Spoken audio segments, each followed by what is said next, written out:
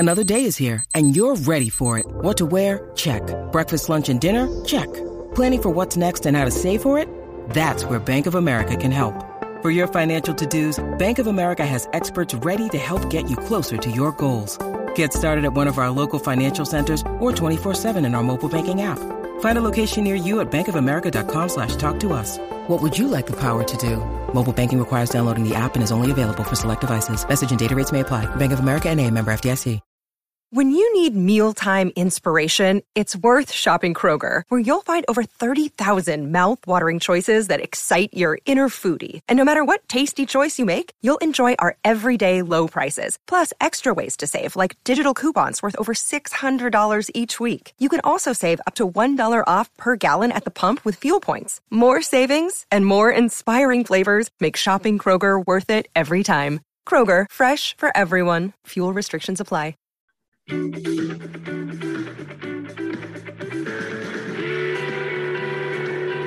This is the Leaf Sky Podcast. Here's your host, Jim Taddy.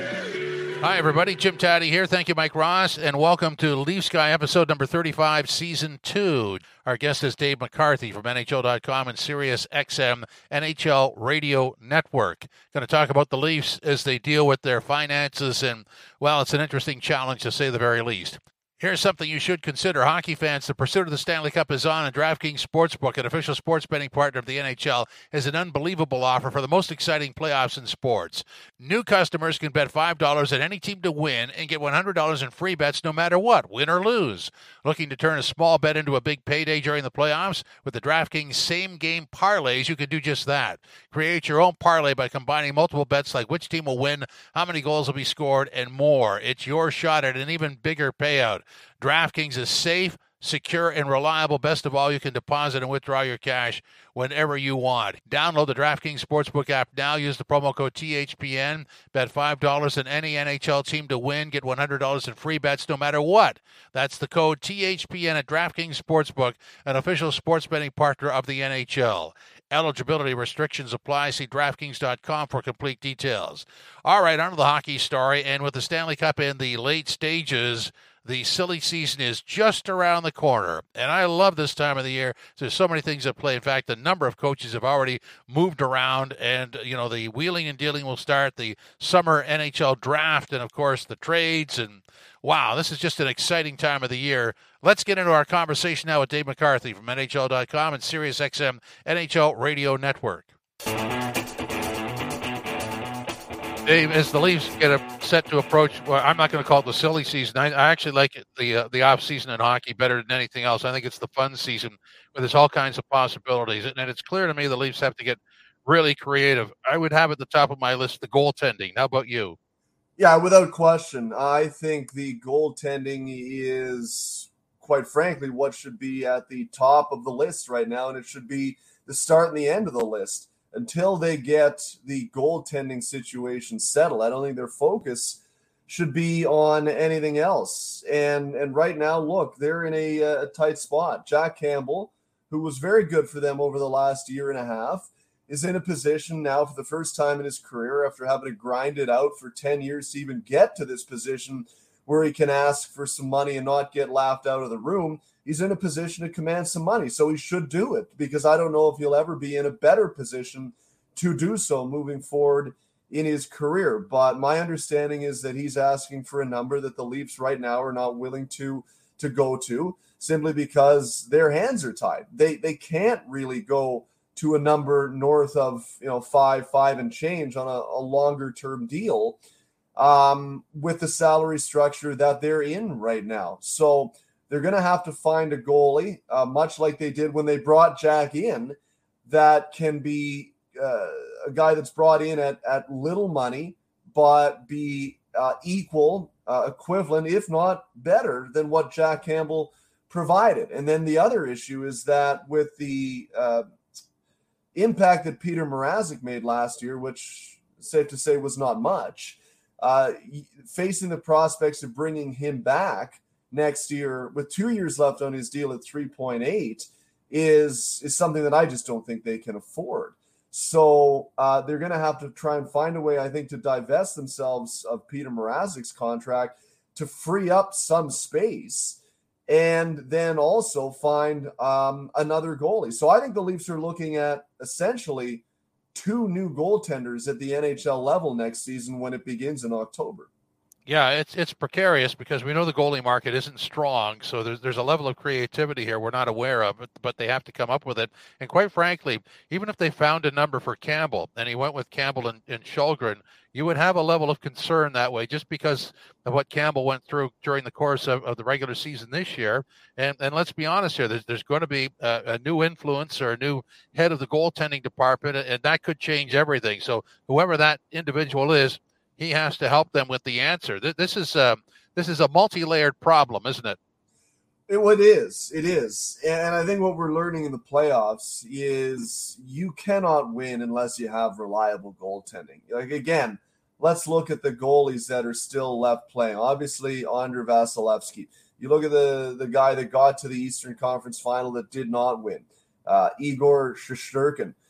These guys are legit goalies. Now, in Edmonton's case, Mike Smith, not exactly a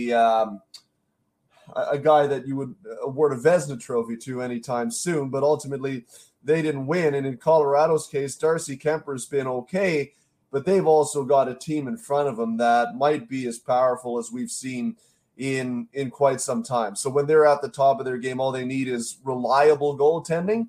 I don't know if the Leafs are that good. Like, I don't think the Leafs are as good as Colorado right now. So I think they need better than reliable goaltending if they're going to continue to play the way they play at times. So they need to find a guy that is reliable and a guy that, every time he plays, there's not, how's he going to feel after this game? Is he going to be able to play tomorrow? That type of thing, because it seems with Jack Campbell, that's always an issue lingering in the back of your mind as well in terms of his status. So it's not a great position to be in, and it's a situation where essentially it looks like they're looking for another Band-Aid solution on a position that, to me, commands more than a Band-Aid solution. It's a position that you'd like some stability in. Dave, I've tried not to get negative just because, it doesn't do you any good. But when you see what it takes to get into the Stanley Cup final, when you look at those two teams, and then you realize that maybe last year we were a little too optimistic because the Leafs did a lot of maneuvering to get some pieces in to fit around the core. But when the smoke clears, to me, and it's harsh, I understand that, but Austin Matthews is clearly the guy to build around. Mitch Marner is clearly an all-star winger. But when you take those two guys and put them off to the side and look at what's left, I see a lot of things that have to be addressed. How about you? Oh, without question. I mean, no one's questioning Austin and Mitch's ability to continue to elevate their games. They're excellent players. And, yeah, they haven't got it done yet to this point, but they're going to continue to plug along. They've got all-world talent. And, rightly or wrongly, for better or worse, those are the guys you've hitched your wagon to. So you got to continue to run with them. I think William Nylander's a part of it. I just wish the guy would be a little bit more consistent at times because, people point to his numbers and his underlying metrics and all of that and say how good it is. But consistency is so important at this time of the year, right? Because to me, analytics are based on a long sample size, a large sample size over 82 games, quote unquote, everything comes out in the wash. Well, in a cup final series, in an Eastern Conference final series, in any playoff series, you don't have time for stuff to come out in the wash. You need to deliver game in, game out for 7 games for 4 series. That's what we're looking for out of William Nylander. I think he's got the ability, needs to get that consistency there. And I think that can be taught. And look, he was really good last year against Montreal. Thought he was their best player. This year, maybe not quite as good against Tampa at times, but I'm still willing to roll with him. But after that, you look down the lineup and you look at the contributions that a team like Colorado has received or a team like Tampa Bay has received. In Colorado's case, the Burakovskis, the Nichushkins, who've come out of absolutely nowhere. Darren Helm has been great. I thought the fourth line for Colorado, Helm, Cogliano was outstanding last night. They impacted the game every time they were on the ice. Ross Colton for Tampa Bay. Patty Maroon chips in with big goals. Corey Perry, we don't need to go on about Tampa. We all know the guys that they have. And you look at who the Leafs have. Do you see the bottom of that roster being able to chip in and make those? I don't. No. Right now. I really don't. David Kampf, Pierre Engvall, Wayne Simmons, I don't think is at that level. And everybody loves Wayne. You love what he brings and his desire, but I just don't simply think he's at the level anymore in his career to compete elsewhere on the fourth line. Like, is Colin Blackwell a guy? Maybe. But, man, you look at the bottom of that roster, I just don't put it in the same league as a team like Tampa or Colorado. Well, that's the truth of it. And I'm going to be really point blank here. I think if we went back a number of years to eliminations in the first round against Boston, you would agree that the Boston fourth line, and in fact, the Boston third line, the third line, so the bottom six forwards of the Bruins defeated the Leafs' bottom six forwards. I mean, this is an ongoing problem. I have a lot of use for Kampf. Engvall can be, but he's not there yet. I mean, and Kasha with the health problems. I mean, this is the problem for me with this team is there are indications that it could lead that way, but it's not guaranteed. When you look at Colorado and Tampa, you're talking the bottom six forwards on both teams. You've got nothing to worry about. That's a big difference. It is, and it's every game they're there. They're delivering. Look, David Kampf is a guy that I thought showed some potential, and he's not a guy that scores a ton. He chipped in at times. And look, Anthony Cirelli, for much of the playoffs in Tampa, was a guy that didn't shoot it in the net. Same with Alex Killorn. But, man, did they do a job against other teams' top lines shutting them down. So you can live with minimal production if you've got other guys down the lineup chipping in. But I don't know if the Leafs do at this point. And essentially it comes down to if Matthews and Marner are not going to carry the mail and you're getting inconsistency out of William Nylander, and John Tavares is, I don't know if he's an $11 million player anymore. You're not getting enough there to carry you through. Look at Colorado, what they've been able to do here, right? They're a win away from the Stanley Cup in the Cup final. They've picked up 3 wins. Nathan McKinnon has 1 goal that went off his skate, right?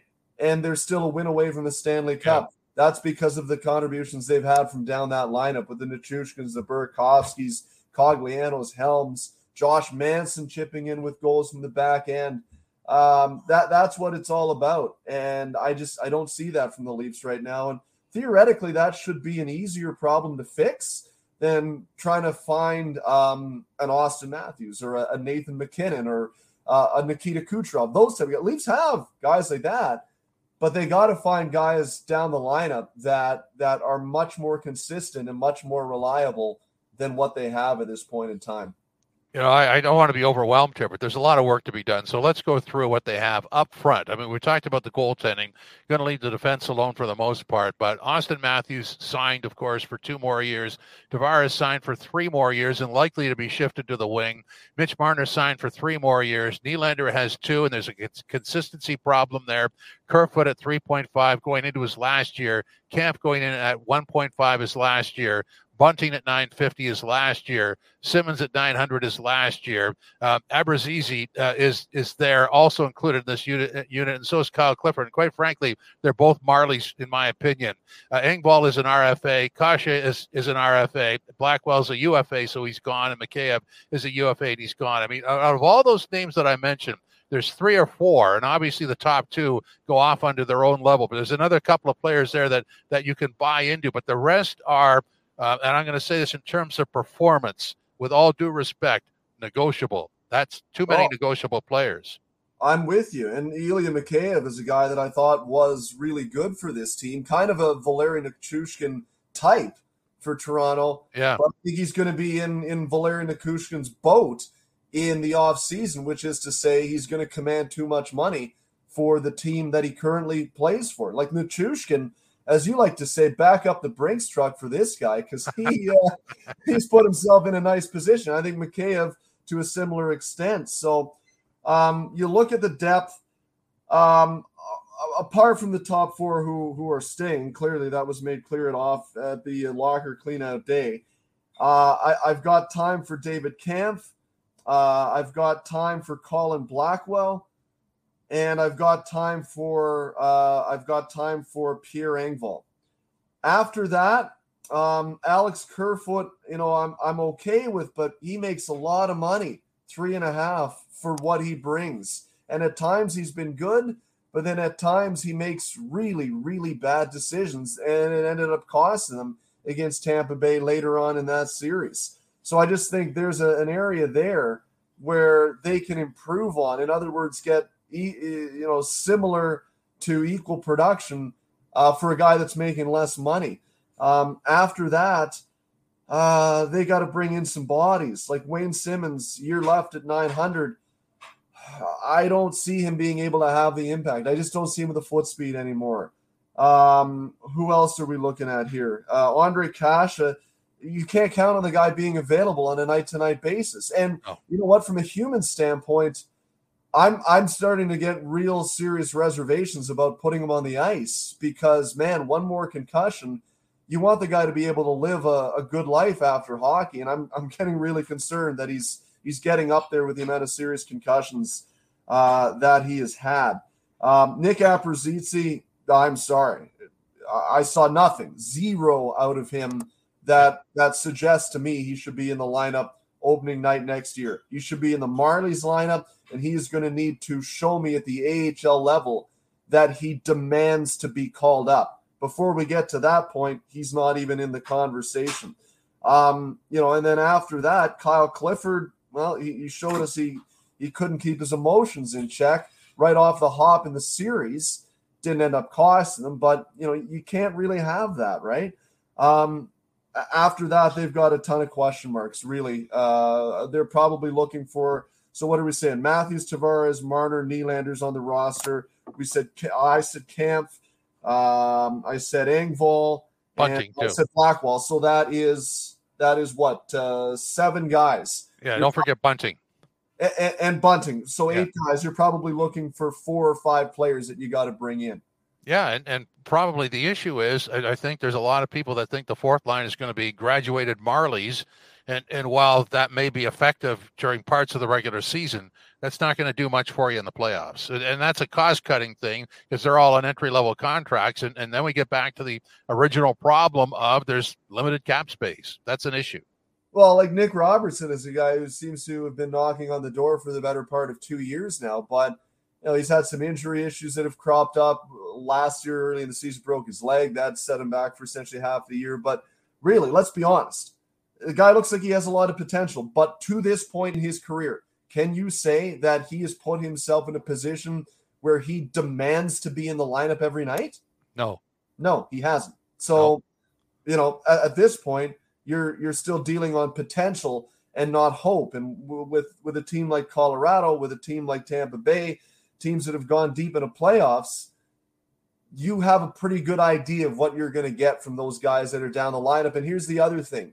They're generally not first, second-year players. They're veteran guys that have been around a long, long time, like Helm, like Cogliano, like Corey Perry, like Pierre-Edouard Bellemare, Patty Maroon. Those type of guys are the guys that fill out bottoms of the roster. Yeah, I mean, as we sit here now, what we have here is a good group of forwards, but you're looking at shifting your number 2 center to the wing, so you need a number 2 center. You're looking at your third line, and you need a couple of wingers, and you're looking at your fourth line, and you need an entirely new fourth line. That's a tall order for a team that has goaltending issues. I mean, there's a lot of plate spinning here. There are, and the funny thing is, the guy that I would have had the most comfort with being every day on the fourth line is the guy that they told straight up they didn't have a place for, Jason Spezza, and he decided to retire. Like, I don't know about you, but I still had really very little problem with Jason's game. I thought he was a guy that could contribute, win key draws. He made the second power play unit a threat. I didn't have a problem with him playing 7 to 8 minutes, 5-on-5 on the fourth line. It was a conscience of the team. Still can't quite get my head around why they didn't feel there was there was a spot for him, night in, night out, more or less, like 90% of the time. And he was a guy that was willing to take $700,000. I don't understand that one to me. I thought he has more game left. I'm surprised that they felt that way, but it was trending that way, right, Jim? It looked throughout most of the season that they were desperately searching for someone else to play that spot. Yeah, they were, and they didn't play him in a cluster of games, and that tells you right away that that's their assessment of him. Whether you agree with it or not is one issue, and I don't have any problem with teams making decisions on players that way, but the backfill has to be there. So if you're going to say goodbye to a versatile veteran, then show me another one, because to say that you're just going to promote somebody, that doesn't work for me either. No, because again, what Jason Spezza delivers you at $750,000 and gets you 25 to 30 points a year there, and everything else that he brings to me was far more valuable than a first year guy that you can bring in, pay $750,000 to, and maybe he gets you 25 to 30 points. He's not giving you near what Jason was giving you to me, in terms of the intangibles. In terms of how he was able to rally the troops at times, saying the right thing at the right time, all of those things that guy spoke glowingly about Jason delivering late in the season.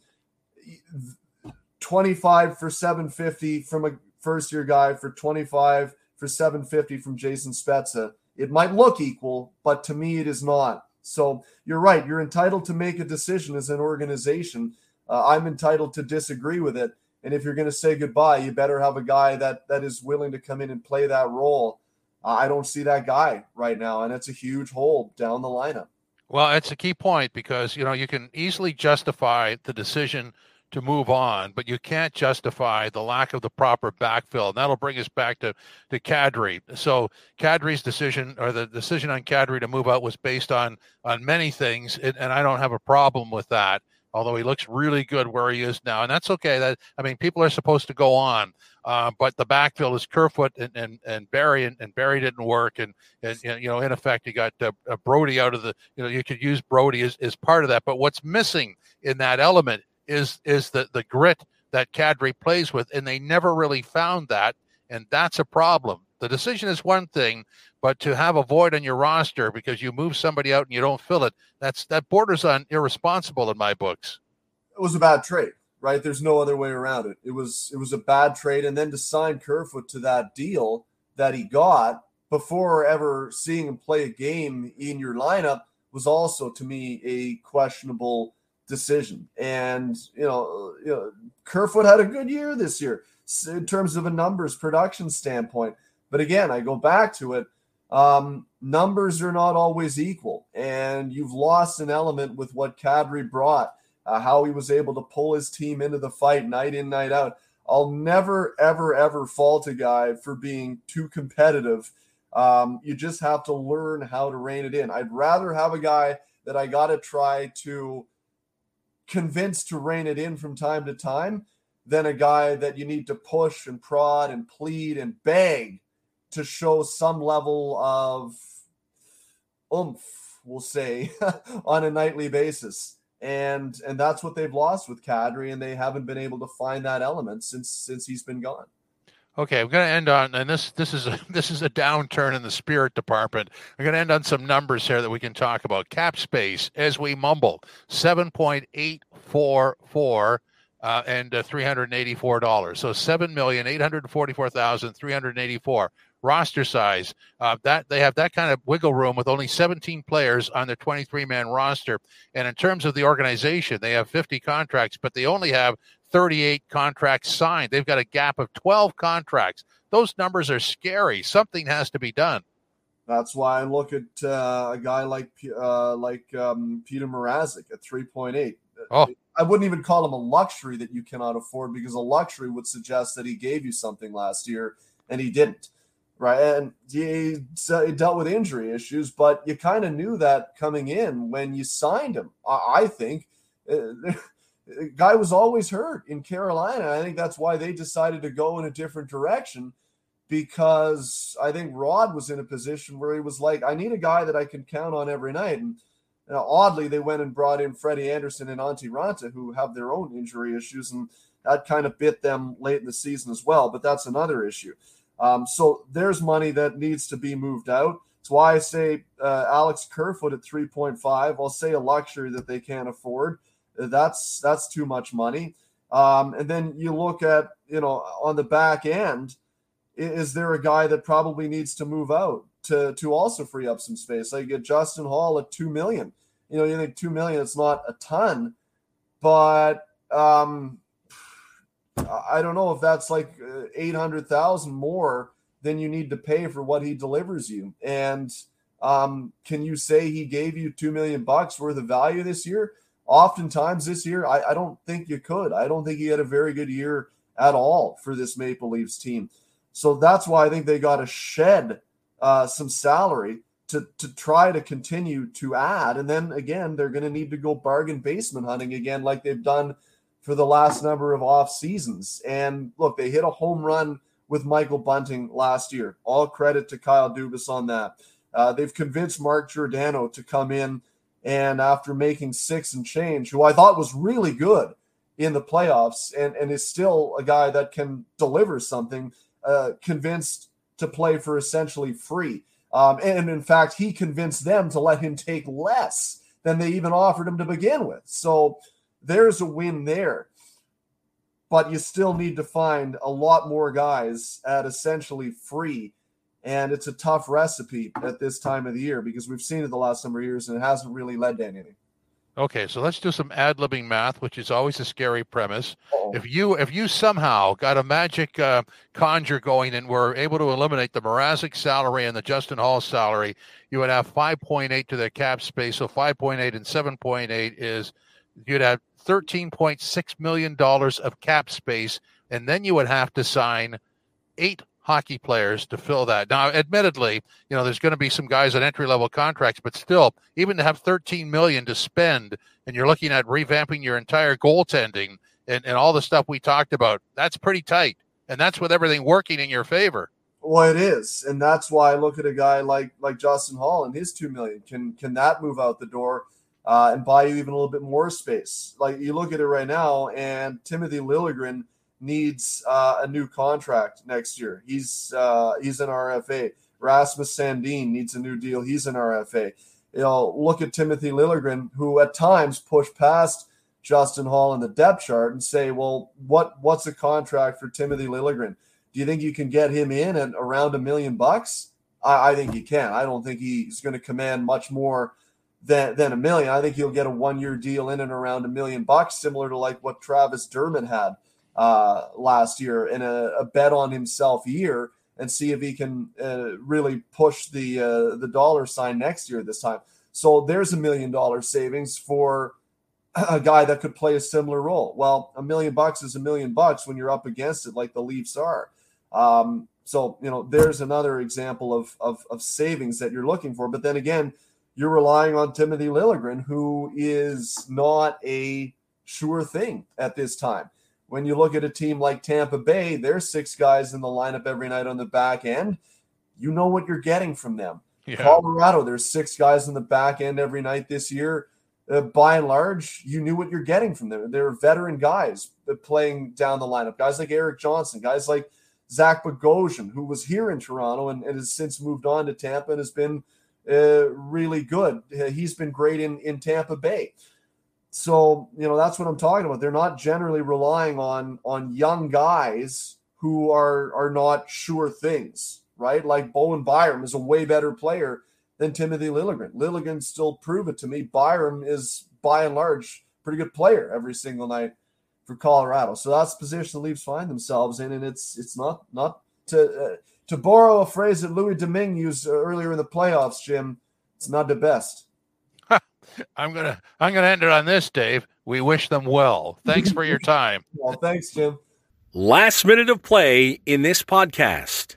Thank you, Mike Ross. And just a final thought on the way out. I was looking through some numbers here, and this, I don't mean to scare you. I'm not trying to scare you, but the numbers, they're absolutely startling. So the Leafs, if they were, I'm just going to go over what we said with Dave McCarthy, if they were able to delete the $2 million to Justin Hall and somehow get rid of the Peter Mrazek contract of $3.8, that would give them $13.6 million to spend in the offseason, but they would only have 15 players on their roster.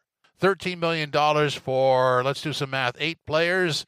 Wow, that's a tight fit. And I think you would agree with me that literally everybody in this roster, you might put Austin Matthews and Mitch Marner off to the side, but everybody else has to do more. This is an interesting dilemma for the Leafs. Hope you enjoyed episode 35, season 2 of Leafs Guy. Hope you come back next week for episode 36.